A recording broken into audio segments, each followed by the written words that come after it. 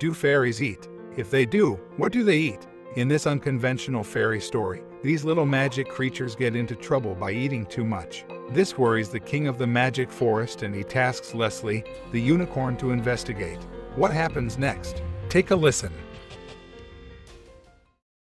Leslie was a beautiful unicorn who lived in a magic forest with fairies and other magical creatures. One day the king of the forest came to Leslie and said, "We have a problem. The fairies have been getting into a lot of trouble lately and I need your help to find out what is going on." I will help you, said Leslie. "Thank you.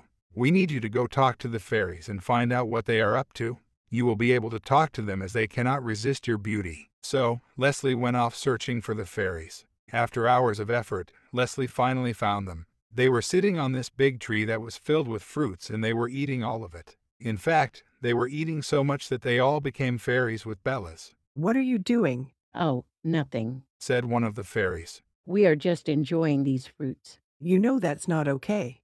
These fruits belong to everyone in the forest. Who cares? Said another fairy. We are hungry. If you keep doing this, we will run out of food. One of the fairies got really mad, then yelled at Leslie. You just don't get it.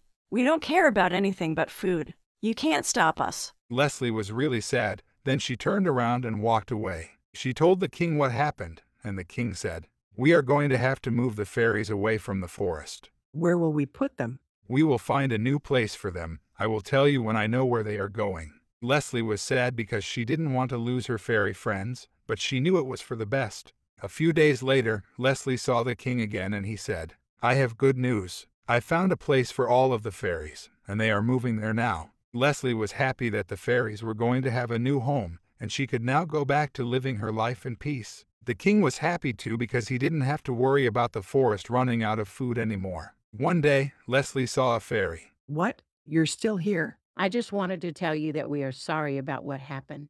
We were under the hungry fairy spell, and the only thing we could think about was food. It's okay. I know you didn't mean it. The fairy smiled, then flew away with her friends.